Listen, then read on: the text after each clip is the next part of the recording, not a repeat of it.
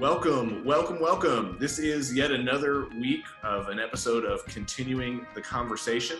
And today we are joined by a special guest, one that has never before shared this story, who has probably many of us have been wanting to know more and more about this person. We don't get hardly any time with him. This is none other than Dr. John Mark Davidson. He is joining us live from his bedroom desk at his home, and we're so happy to have you, John Mark, today. Of course, I'm being a little facetious. You're on here every week. Hey, thank you, Jake. It's good to be on here. It's kind of weird to be a guest. I don't feel this it's the right thing. I feel like people are going to turn this off now, but and I still can't get used to that doctor part. I don't think it's ever going to fully set in, but it really meant a lot that you would have this episode to talk about some of my research, and I'm humbled by this. And again, I appreciate this chance, man. I really do. Absolutely. The past couple of weeks, we've kind of our theme has been just sharing stories from people in our church. We've had Rio Vehar come on to talk about kind of from the perspective of a she works as a counselor for a school. So kind of talk about everything that's going on from the perspective of an educator. And what a great episode, great story, great person in our church, Rio. And then, we've had Sharon Nickel was on a couple weeks ago, and Addie Locks was on a couple weeks ago. A lot of people have a lot of stories to tell. And this week, you have a story to tell. And it's one that you're probably not overly enthusiastic about, blowing your own trumpet, tooting your own horn. But you hit a major milestone this last week, and you were able to submit and defend your dissertation for your PhD program and successfully defend. So tell us a little bit about just kind of the details of last week and what happened for you, and then we can really dive into what you're really interested in after that. Oh man, Jake, thank you, man. And it really is. It's surreal, and it's an honor to talk about this. This has been a 5-year journey. I started this doctorate about 5 years ago, and at the time I was living in Peru, and I heard about this program at Pepperdine University. And this program was one where it was a hybrid program, and where you could have it online, but once every 2 months you would travel to California, and it'd be an intensive 4 days. And so I started doing that when I was living in Peru. So every 2 months, I was having to fly back to California for this 4-day intensive. And it was kind of funny because, me trying to find the most affordable flight, I was averaging about 2 floors at nights on the floor of airports every trip. And so I'm an expert at what airports are really good to sleep in on the floor. And, I've slept in so many of them, but one of them, I think just for people who want to know, I think the top airport to sleep in on the floor is Denver. That is the best. So they got carpet and some nooks and crannies. About 2 years ago, or a year and a half ago, I finished all my coursework, and I didn't need to go into California anymore. And in the meantime, moved back to Dallas, and Skillman was so kind and supportive of me continuing this education and really encouraging me to not stop, but to pursue it. And then all I had to do was my dissertation. And this took me about a year and a half to complete. And for those who don't know, a dissertation has 5 chapters. And the first chapter is basically the introduction. It kind of gives the purpose of the study, the problem that is evident, and how this research will contribute and the significance of it. The second is called the literature review. It's the beast. It's the hardest chapter because you have to read all of the existing research that's been on this topic and see, how am I going to contribute to it? What's already been said? Where are holes? And how can my research contribute to the literature? And then chapter 3 is a detailed account on how you will go about your research study. And once the 3 chapters are done, you got to go to California and you got to present it to a board, and they grill you, and they say, well, it's worthy of a dissertation. It's not worthy, shift this. And so I did that back in November of last year of 2019, and presented it. I passed the preliminary, And then once you get past that preliminary, you actually do the research.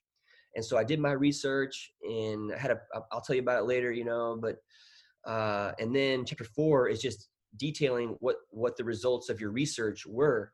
And then chapter 5 is the implications of the research, kind of the conclusions that are based upon the data. And then once that's done, you present it again. It's called the final defense to your committee. And there's 3 PhDs who are on the committee, and you have to like convince them, and they grill you, they make your seat hot.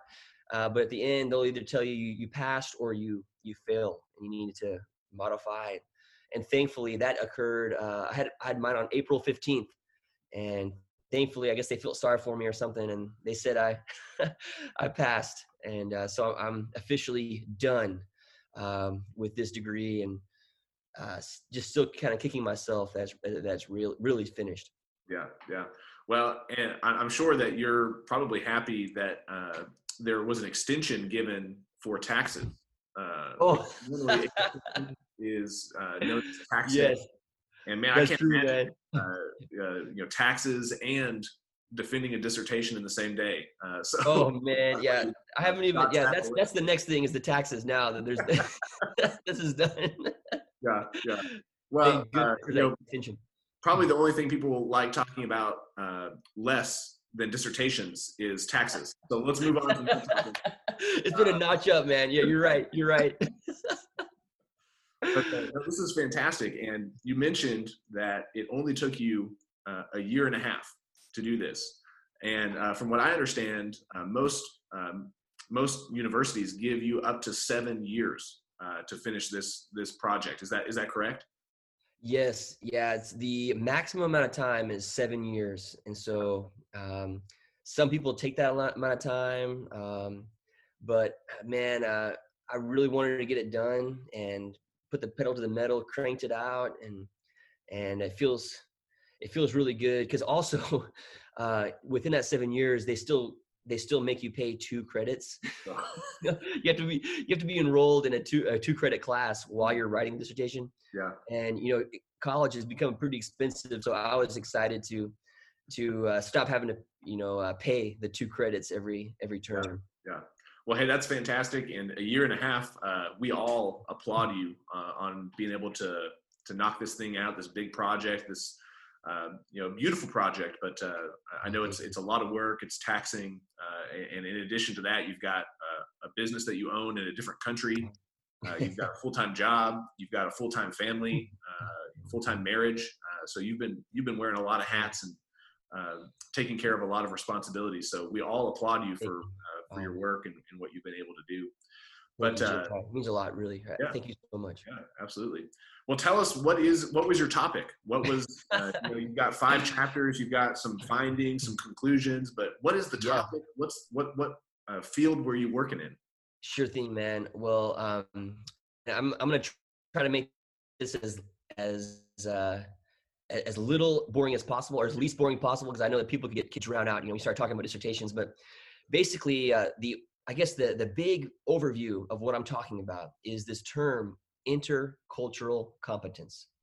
And I guess the title of my dissertation is becoming the next generation of global leaders, prior experiences outside of international travel that may contribute to higher levels of cultural intelligence in young people. So that's the title, and it would never go on a book, but essentially what I'm looking at is this term called intercultural competence. And many of you guys know my background. I was born in Abilene, but when I was 8 months old, my family moved to Southeast Asia. They moved to Bangkok, and the plan was they were going to stay for 5 years, but ended up they hit a groove. They found purpose and meaning, and my parents ended up living in Thailand for 18 years. So I grew up my whole life in Thailand, Bangkok, kind of my hometown, and my first year officially living in the United States was my first year at Texas A&M University in College Station. That was my first year, and it was a great experience. And then after that, I went to ACU, And then after that, as everybody knows, I moved to Peru for about 8 years. And so I haven't lived a lot of my life in the United States, but I am an American citizen. And it's given me this great appreciation for the diversity of culture. I've had people that I've learned from in Thailand, also in Peru. And, part of the purpose of my life has, in a lot of ways, a small portion of my life is, how can I bring the richness of these cultures together? Because, I've had the blessing to live in 3 different countries and know the amazing richness of these cultures. How can I use my life in a small way to connect these amazing people? But as you guys know, sometimes when cultures collide, it doesn't necessarily work out harmoniously. I think there are examples. The default in human nature is that when we are around someone that's different, sometimes it can be afraid, fearful. Sometimes we can try to really convert the other person to be just like us. But there's this terminology in the world of academics called intercultural competence. And this describes basically an individual's ability to operate comfortably across borders, cultures, and languages. So basically, someone who has the ability to behave effectively in diverse cultural contexts. And I think we've all seen people who can do it very well, that no matter the cultural context, they can come in and thrive and connect.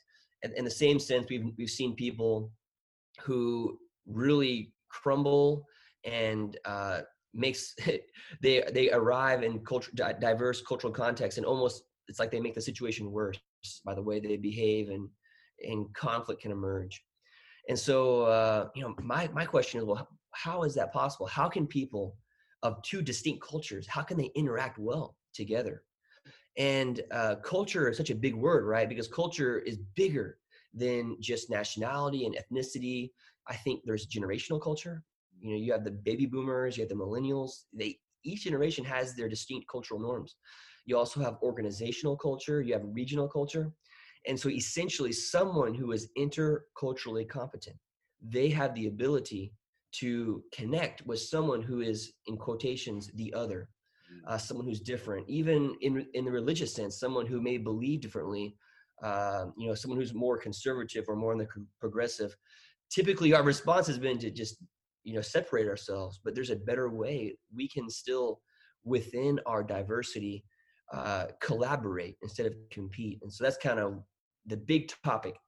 Is that, so, within that umbrella, of course, there's different strands, but, my specific is this idea of cultural intelligence. It's under the umbrella of intercultural competence, but it looks at that as a capability, as something that can be learned and taught and developed specifically. So this is, this is, so in my opinion, this is a gold mine, because as you were just describing, just about every person that we encounter in some way, we have to figure out how are we going to interact with them. And that person might come from a different background than we do. They might have a different upbringing than we do. They might be from a different country. They might be a different generation, or there's any number of things that can cause us to be different from somebody else. And so this field of study and this way of looking at the world, I think it is necessary, especially, our world is shrinking in so many ways. Whereas once before we might never have had an opportunity to encounter somebody from the other side of the globe. Now all it takes is a phone call or a short little plane ride, a couple hour plane ride to the other side of the world, and so I think this is a gold mine. And in fact, for followers of Jesus, something that we've got to understand how do we relate to one another on an individual basis, on a global basis. So this is good stuff. Okay, so I know that you've got a handful of findings that your research kind of showed you. So break down some of these findings for us. I think there are 10. Is that right? Yeah, 10 findings and 4 conclusions that came from this study.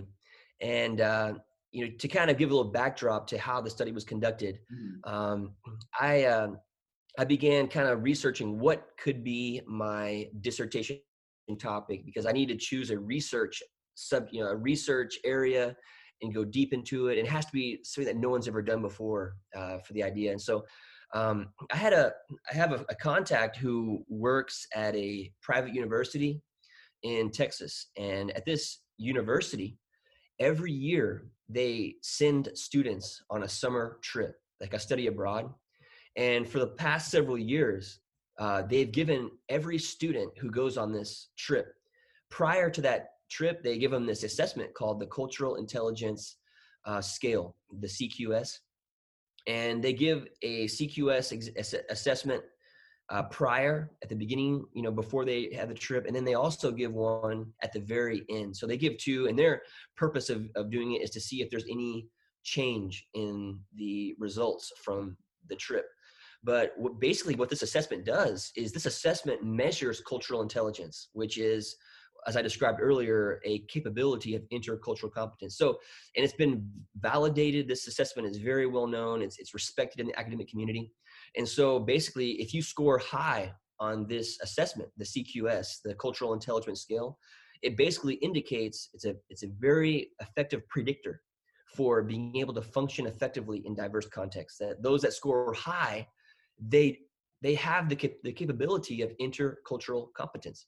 So I began kind of looking. They gave me access to the scores over the past several years, and when I looked at the scores, one thing that stood out to me was that these individuals were 18 to 24 years old who took this. It's at a university. Some of them are 18, some of them are 19, 20, but at the oldest would be 24. Mm-hmm. And I was looking at the scores, and several of them scored very high on this assessment, which indicated that they are interculturally competent. Mm-hmm. So right there, this is an interesting observation, is that already it is true that young people can have the capability to interact well with people of a different culture in culturally diverse contexts, that even at this young age, they already have it. Mm-hmm. Now, why? How did these young people get to have this at a young age? Is it how they were raised? Is it certain experiences? Were they born with it? Because as other literature points out, the earlier you can learn something, the more ingrained these can be in your life. And so the earlier we can teach intercultural competence, the more likely adults will have it ingrained in their life. And so it's important to know, even at this young age, how do they have it? So these questions become even more interesting when you look at the news or certain news articles that point out that there are young people within that same age range that have low intercultural competence. There's young people who struggle, who are committing racist act, who are involved in hate crime.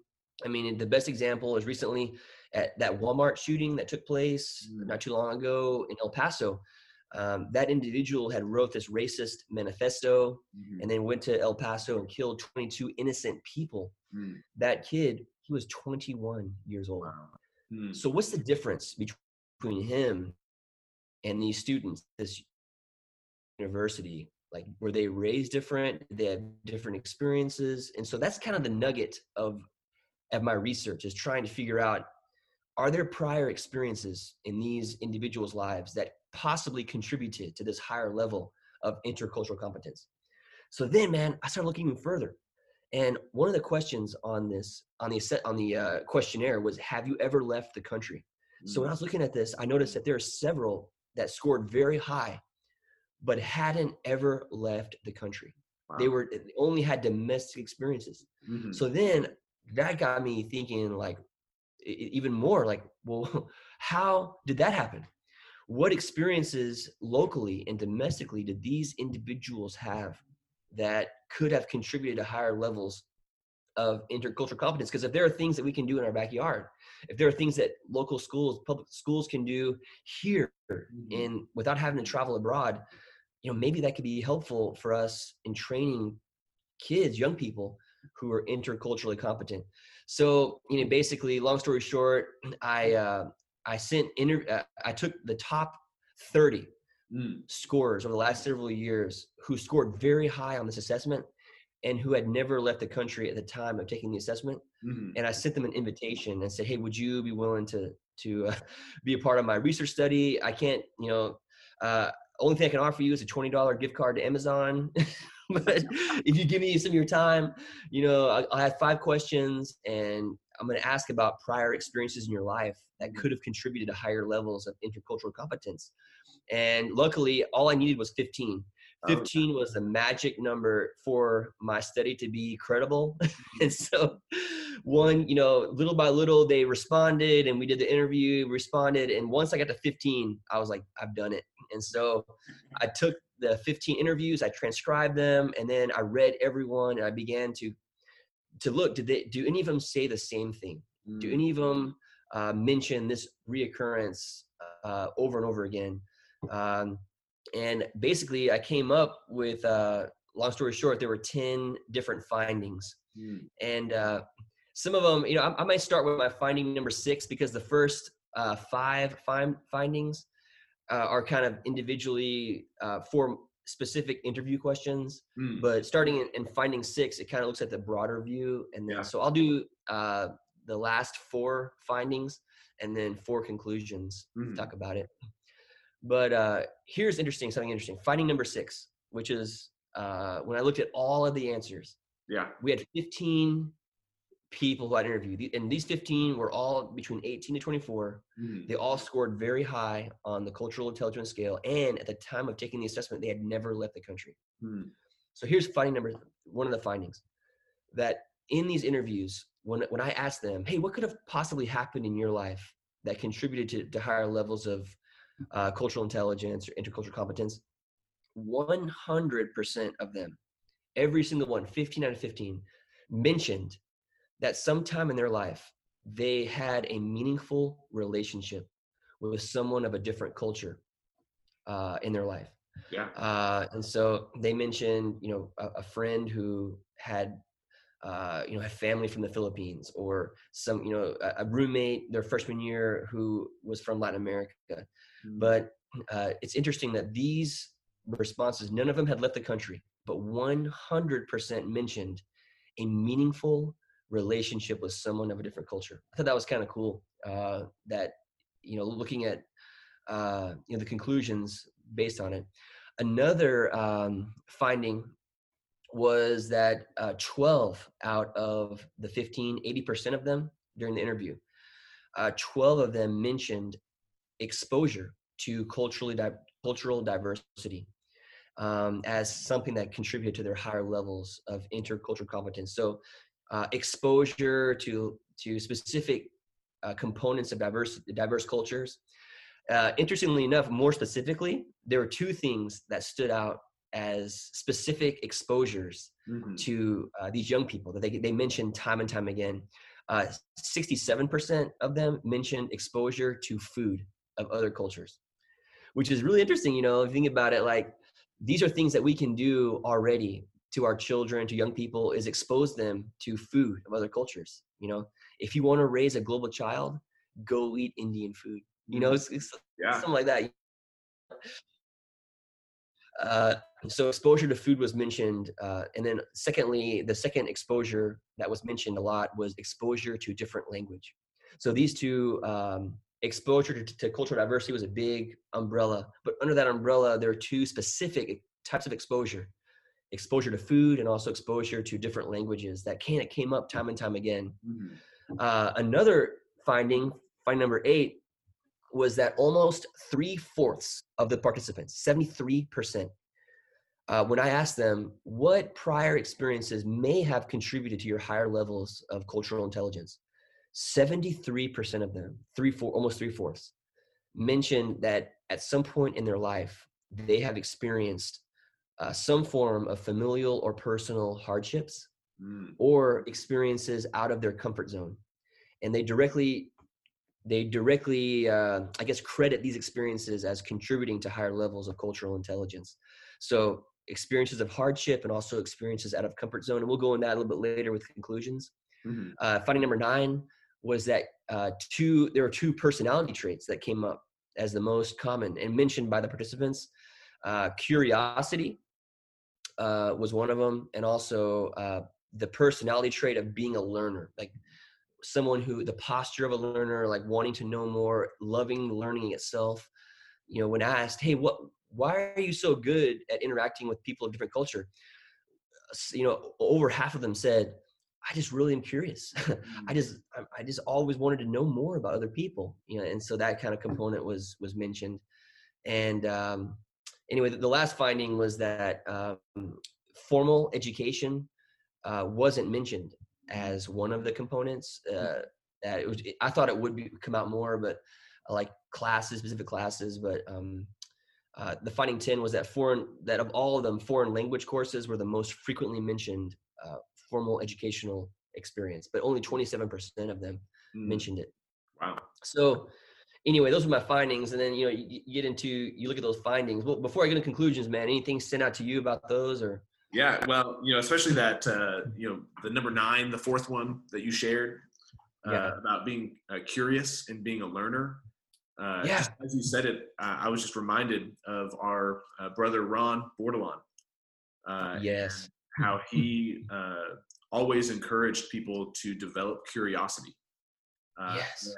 And, he was talking specifically about faith and developing a curiosity about faith, and always kind of having that stance of a learner mentality. But man, I was just thinking about him, and but I think all of these contribute exactly not only to the idea of cultural intelligence and competence, but also to the life of faith, meaningful relationships.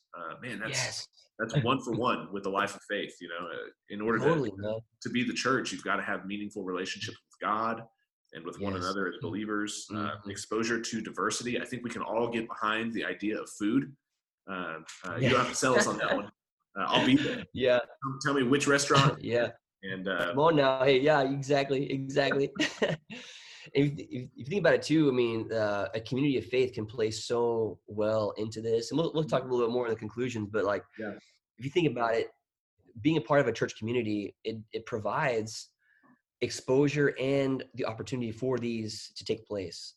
Number one, you have meaningful relationships with those of different culture. Like it can be intergenerational, different political stance, ethnicity. But a church is a place where it's a gathering point of diverse thought under the common love of Jesus and the teachings of Jesus. And it's a beautiful place for that to happen. And two, also just a component about disruption. And, I think that the church is a place where we walk through those times. But yeah. Well, I think especially right now, we are all being disrupted. We are out of the routine. We're being, our lifestyle is being put under the microscope, and in some ways good, in some ways maybe not so good, for us to really discern and bear down what is the right thing for us to do as followers of Jesus in this world. And so the idea of hardships and being taken out of our comfort zone, I think everybody is right in the middle of that right now as well. So it certainly matters for more. There's a wider conversation going on here that you are contributing to as well. So we definitely appreciate that. So, okay, tell us about the conclusions that you draw. Yeah, so I came up with 4 conclusions from the study, and the findings are kind of more of revealing the data. And I was just pretty much just spouting out statistics from the actual numbers of the data. But the conclusions are a little bit more of a comprehensive. You kind of taking different bits and pieces of the information and kind of creating a thought, a conclusion. And so I came up with 4 in the study. The first one is that it is possible for young people to develop cultural intelligence through culturally diverse interactions and exposure without ever leaving the country. So that's the first conclusion, is that you don't have to travel to Zimbabwe anymore to Europe or to South America to experience intercultural interaction. That even within our own country, within the neighborhoods that we live in, exposure to cultural diversity and the chance for meaningful relationships are possible. And on my within the participants, it's amazing just the meaningful relationships that they talked about. I mean, like I said, I mean, one of them, their best friend was from Cuba. One of them had a close friend in high school from China who spoke Mandarin. Another person, she's in a interracial relationship with somebody whose family's from the Philippines, and one of them, their childhood best friends from Bulgaria. Anyway, like this all happened. None of these people had left the country, but it's almost like the United States specifically has become a very diverse country. And this diversity can be used as a tool to teach how to get along and how to behave and function effectively in diverse cultural contexts. I think I read something recently that by 2050, there isn't going to be an ethnic majority in the United States. That in 2013, for the first time in American history, all the babies born, none of them were a part of an ethnic majority, because they were all minorities, because for the first time in American history. And so you think about in 2013, pretty soon.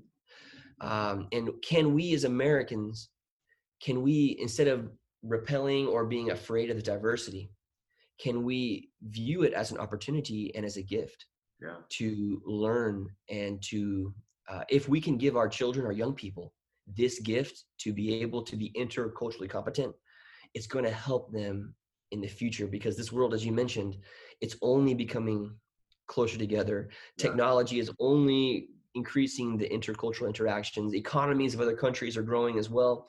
And so to give our children, our young people, this gift, I think we as Americans have this diversity as an opportunity, as a gift. So, on top of that too, it helps us to understand not only how to interact, but even just thinking about the Bible. In so many ways, the Bible is an intercultural effort. Oh, yes. It's not written from our part of the world. It's not written from our history. It's a different time, a different people. And so to understand Scripture is even a work in this exact topic that you're talking about. Yes. And there's so many studies about diversity. Like one study that I came across said that if the members in the group are not interculturally competent, if they have low intercultural competence, then a diverse group will function less effectively, right, than groups that are more homogenous. Mm-hmm. But the same study said that if members of the group are interculturally competent, then the diverse groups outperform and function way more effectively than more homogenous groups. Yeah. So the diversity is going to be here, right? I mean, we are becoming a more diverse place. Yeah. So here, which we're going to go on? Are we going to be full of low interculturally competent, and there's going to be clashes and just the effectiveness will be less? Or can we take that diversity, we can learn and grow, and can we be even better than we would? The ideas and creativity and innovation, it's almost like this explosion happens when you have a diverse group full of interculturally competent people. Yeah. And I think about it too, like, especially I'll speak frankly here, right? I'm a white male, right, with a white family, upper middle class. Oftentimes people like us, in an effort to prepare our children for their future, we haven't put our kids in diverse situations. We've almost yanked our kids out and put them in more homogenous situations with people that look just like them, that have the same educational level, that make the same choices. I think, we're preparing our children to be better by doing that. But what if we didn't yank our kids? Yeah, I mean, what if we didn't yank our kids out of public schools, and what if we chose diverse neighborhoods to live in instead of very, the neighborhoods that sometimes are chosen to live in that look very, like, everyone looks the same, Right. But what if we intentionally moved into areas where people didn't look the same as us, or the educational level wasn't the same, or the languages spoken are different? This research that I've had says that this could actually help your child later on become more culturally intelligent, more interculturally competent. And whenever they're faced with someone in their life that's different, these experiences early on will give them the tools to function more effectively, innovatively, creatively than what would happen if they didn't have that experience earlier on. Yeah. Wow. That's fantastic. Okay. Number one. Sorry, man. Yeah. Number two. Yeah. Conclusion number two has to do with this thing called disorienting dilemma. Because I talked about how there was so many mentioned experiences out of their comfort zone, experiences that were family hardships. So conclusion number two is experiencing a, in quotes, disorienting dilemma can be formative in the development of cultural intelligence in young people. I mentioned the findings that so many mentioned these disruptions in their life and how it was a direct contributor to their higher levels. And it's interesting if you look at it. I mean, one of them mentioned a parent's divorce at a young age after years of fighting. Another mentioned a brother who has mental illness and substance abuse. Another mentioned how her father is bipolar. Another mentioned that there was substance abuse in the family, and this individual had to move out of their house at 12 and live with his grandmother. Another mentioned that they themselves had an anxiety disorder and an autoimmune disease. Another mentioned that he wears hearing aids and is deaf. And her mom has multiple sclerosis, MS. Her dad passed away at 16. I mean, these are out of the 15 that I interviewed, I think 87% had mentioned something like this. Now, this says something to me, that sometimes it's these disruptive moments in life that generate transformation, that generate a new line of thinking, that we have this existing frame of reference, that how the world is and how the world should be. But sometimes we have experiences in life where that is put into question, and we question everything. And it causes us to focus and to reorient and create a new frame of reference with the data that we have. And it can aid in our transformation. Yeah. You know me, I'm always, my field is the Bible. And so I'm thinking of, yes, man, just about every major character that I can think of in the Bible has a disorienting dilemma. Yes. So, man, it's absolutely true that can be formative, that can form not only your knowledge and capability of interacting with other human beings, but even with God. And totally. Be the number one thing, the kind of thing that you would never ask to go through.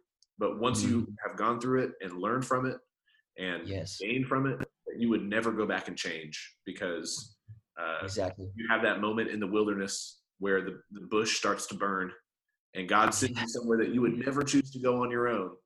But you kind of have that moment and you look back on it and understand what you've learned from it and how you've grown from it. Yeah. And I love what you say, man. I think it's so true. And then you think about with young people, right? Or with kids and parents, there's a new phrase right now about, you used to have helicopter parenting. A long time ago, it was helicopter parenting. Now the new phrase is lawnmower parenting, right? Where the parent is out ahead, making sure the path is easy and without weeds and trimming ahead. And but this research says that if we want our kids to be transformed, if we want our kids to allow for these their experiences to grow and to shape them into people who are stronger and wiser, then they need to experience disorienting dilemmas. They need to. It's part of life. And maybe as parents, as youth workers, as people who are working with young people, our role isn't to make their life easier, right? Or to like lawnmower ahead of them so they don't experience any pain or struggle or problems. But maybe our role is to allow them to experience failure, to allow them to have these moments of disappointment, but to be there beside them and to walk with them through that transformational process. Yeah. Maybe it's the best gift we can give our kids. Wow. Yeah, absolutely. Yeah. I agree with you. Yeah. All right. So conclusion number three is, this is cool. This is a cool one, man. I like this one because conclusion number 3 is that an innate personality traits like curiosity and having the posture of a learner play a role in levels of cultural intelligence in young people. So basically, the whole point of that is that curiosity is big time. Mm-hmm. That most of these people, they mentioned this innate curiosity and also the posture of a learner. Yeah. And how the question behind this is curiosity something that can be nurtured? Is it something you're born with? Does everybody have curiosity when they're born and as kids, and little by little, some people maintain it, some people lose it? Anyway, there's more research, but I mean, what are your thoughts on that, man? Curiosity and that posture of a learner. Well, I think I think of people like my dad, and even people like Chris Valentine, who like to get into the inner workings of something and figure it out. Yeah. So growing up, my dad, he was this way. My dad, I'm not convinced that there's anything that if you asked my dad to do something that he couldn't figure out how to do it. So I grew up watching him, do home projects, and his trade was he was an airline pilot. Oh man, it's amazing. And in retirement from flying, he's now had several different jobs that he's done. One of them, he started an oil business and figured out how to run an oil business, and then eventually he sold that. And then now, what he's doing right now is he's a contractor. So what he's doing right now is he is flipping houses. So he buys a house, fixes it up, and then sells it. Yeah. So he knows how to do electrical, plumbing, woodworking. He's able to do drywall work, all these different things. So so I think of him of getting into the inner workings of something and figuring it out. And I think it's definitely something that you can be born with, but it can be developed as well, because there have been things that he has done just to pass knowledge down and give me experiences of the things that he's doing and the things that he's done. And so I think my initial answer to the question is yes. Yes. Yeah, exactly. Yeah, Tara and I were talking about this just a couple of days ago, because she sat in the final defense, so she got to hear these conclusions, and she was telling me that her thought is that every child is born with curiosity. As a child, you have this innate curiosity, this wonder for the world. Even today, we were taking a walk in our neighborhood, and we came across this kid on the other side of the street, and the dad was kind of laughing because this kid was just enthralled and enamored with this piece of dirt in the soil. It was like looking at this dirt in the soil, and like he was like, I don't know why he's so interested in this, but he is. But it's almost like kids, you have this wonder for the world, but sometimes the experiences, the way that they're raised, can parents do things to keep that alive, to keep that curiosity active? Because sometimes the way that school is and the standardized tests and the this and that, we can domesticate these children, and that curiosity can in some ways be lost. But as parents, as youth workers, as a church, how can we develop, keep that wonder and awe alive? This idea that this is an amazing, miraculous world. And anyway, it's kind of a cool question after this, right? How can we keep that? But well, I like the idea too of encouraging people to go take a walk and look for something that they don't normally see, and just ask the question, how? If it's a clod of dirt, how did that clod of dirt come to be? Yeah, exactly. Go through a thought experiment. Try and figure out how it's possible that what you're looking at could possibly be. Sky's the limit. Dude, I'm convinced that this thing, curiosity and being a posture of a learner, these are spiritual disciplines. I really think that. I think that it takes intentionality. I think that it takes a practice. But this is the work of spirituality. Like, this is part of the holistic, healthy spirituality. Because I think sometimes the opposite of that is that we lose it. We don't see the miracle of that our heart is beating, or that the world is spinning around the sun right now, or that there's stars in the sky. I think that, but that awareness, that curiosity, that wonder and awe, I think it can only lead us to a closer connection with the divine, with God. Yeah, absolutely. Absolutely. That's fantastic, and something that I want to go for a walk now and just. Yeah, yeah, man. Look at some dirt. Yeah, yeah. And well, I want to be cognizant of your time, man. So I'll just finish up the last conclusion. Yeah, tell us number 4. Yeah, conclusion number 4, and this kind of had to do. It's kind of related to 3, but in the context and the discussion of developing future global leaders. The research, the data that came through in my study was that experiences that can generate empathy can be formative in the development of cultural intelligence in young people. So it's interesting when I ask these individuals, hey, tell me about why are you able to function effectively? Like, you scored very high on this assessment, which means that you are interculturally competent. Why? How did that happen? Mm-hmm. And several of them mentioned certain experiences that generated empathy.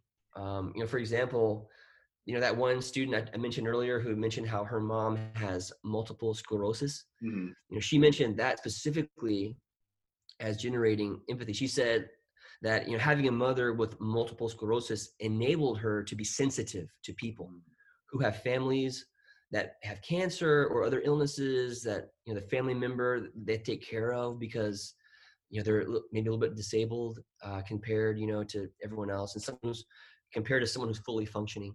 And it's interesting that the research came out that are there certain experiences that can generate empathy, that create a greater sense of connectedness, that we're all in this together, because several of the experiences were directly linked to that empathetic role.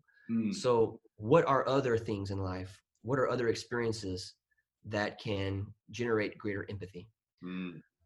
It's interesting. There are 2 things that came that I thought were very interesting from the study.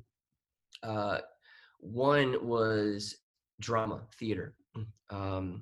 Several of these students specifically mentioned being a part of a theater department, theater productions, as directly improving their empathy.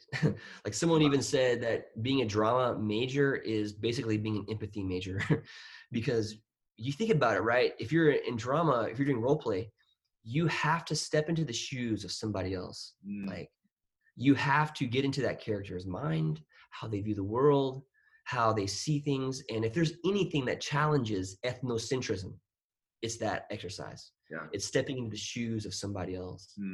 So that was one interesting thing. If there's ever an article written about it, if you want to raise a global child, enroll them in drama school, something like that. If you want to raise a global child, go eat Indian food, something like that. But yeah, drama is a part of it. And then, and just, these, whatever can generate that empathy, it has an effect on their intercultural competence. Yeah. Yeah. Well, I hope at least that the spiritual overtones of that conclusion to your study are pretty obvious to folks, of the idea of developing empathy, and hopefully we don't need to do a lot of work to draw that out to see why that would be a part of the Christian life. And another thing too, that in that umbrella was service and volunteer opportunities. Yeah. I think with these young people, they mentioned experiences in life where they served homeless people, or they went to, did this as a service project with their church, or mission trips to this place, domestic mission trips. These exposure to people who are not like them, it gave them the sensitivity and this empathy, which ultimately contributed to their intercultural competence. So they're good things. And the church, this is what we're about, man. Yeah. That this is part of our DNA. Yeah. Wow. Well, hey, John Mark, thank you for sharing these findings and these conclusions with us. Man, thank you, man. I'm so humbled that you would even ask, man. And I get excited when I talk about it, but I understand too that it can be a little bit, it could be dull, but I'm so thankful if you've sat through this entire interview, and I'm so humbled, Jake, that you had this idea. I'm honored that you even asked, man, and it means a lot. And thank you for giving me a chance to share a little bit. Yeah, absolutely. It's my pleasure. And I know I know I've learned, and I know that our listeners at the church have learned as well. And there's a lot of good stuff here that we can begin to put into practice, whether for our own lives or for the lives of our children, kids at our church, people that we interact with on a daily basis. So thank you for sharing these findings and these things. We're excited for you that you are in the free and clear as far as tuition and having this big project weighing on your shoulders and hanging over your head. And, maybe the last question I'll ask you is, I know that the sky's the limit right now. Anything is possible. But what's maybe one thing that you thought, this is something I'm going to do to celebrate that this is over? Man, that's a great question, man. Honestly, I'm a little bit tired right now. It was a big project, and just kind of the culmination of it. I'm excited to just do nothing for a little bit and focus on the job at Skillman. I'm excited about creating, we're doing some great content work right now. It's kind of fun to dream about things we can create and be a part of here at Skillman. I'm excited about that and dedicating more time to that. Being more supportive of my family too. My wife, Tara, I feel like she gets an honorary degree because she really took the hit on a lot of this. And through it all, was so supportive and so loving and so encouraging. And she never once said, John Mark, why did you even do this? She was always like, I'm so happy, what can I do to help you with this? And I really want to return the favor. I want to support her. And if she has any academic endeavors or whatever, I want to be there for her now as well. And who knows what will come of it. But I'm thankful to be done and have a little more time, to give people calls and go on walks and go to coffee with people. I'm looking forward to when we can gather together again as people. Yeah, that's right. Well, hey man, congrats, and take a little Sabbath and hug your wife, hug your kids, throw the football around in the front yard, soccer ball around. Oh yeah. Come on now, here we are. Enjoy my language. Enjoy life, my friend. The world. Well, we'll wrap up this week's episode here, and we'll be back again next week with another Continuing the Conversation episode. And to all of our listeners, know that we miss you guys, and that we thank you for your for tuning in with us and for listening in with us. And enjoy the time that you have with your family. Enjoy the time that you have to rest and recuperate, and maybe even to spend some dedicated time with our God right now. And hopefully before long, we'll all be back together again. Yes, I love it. All right. See you, John Mark, and goodbye, friends. Jake. Hey, God bless you, my friend. Thank you again. God bless you all.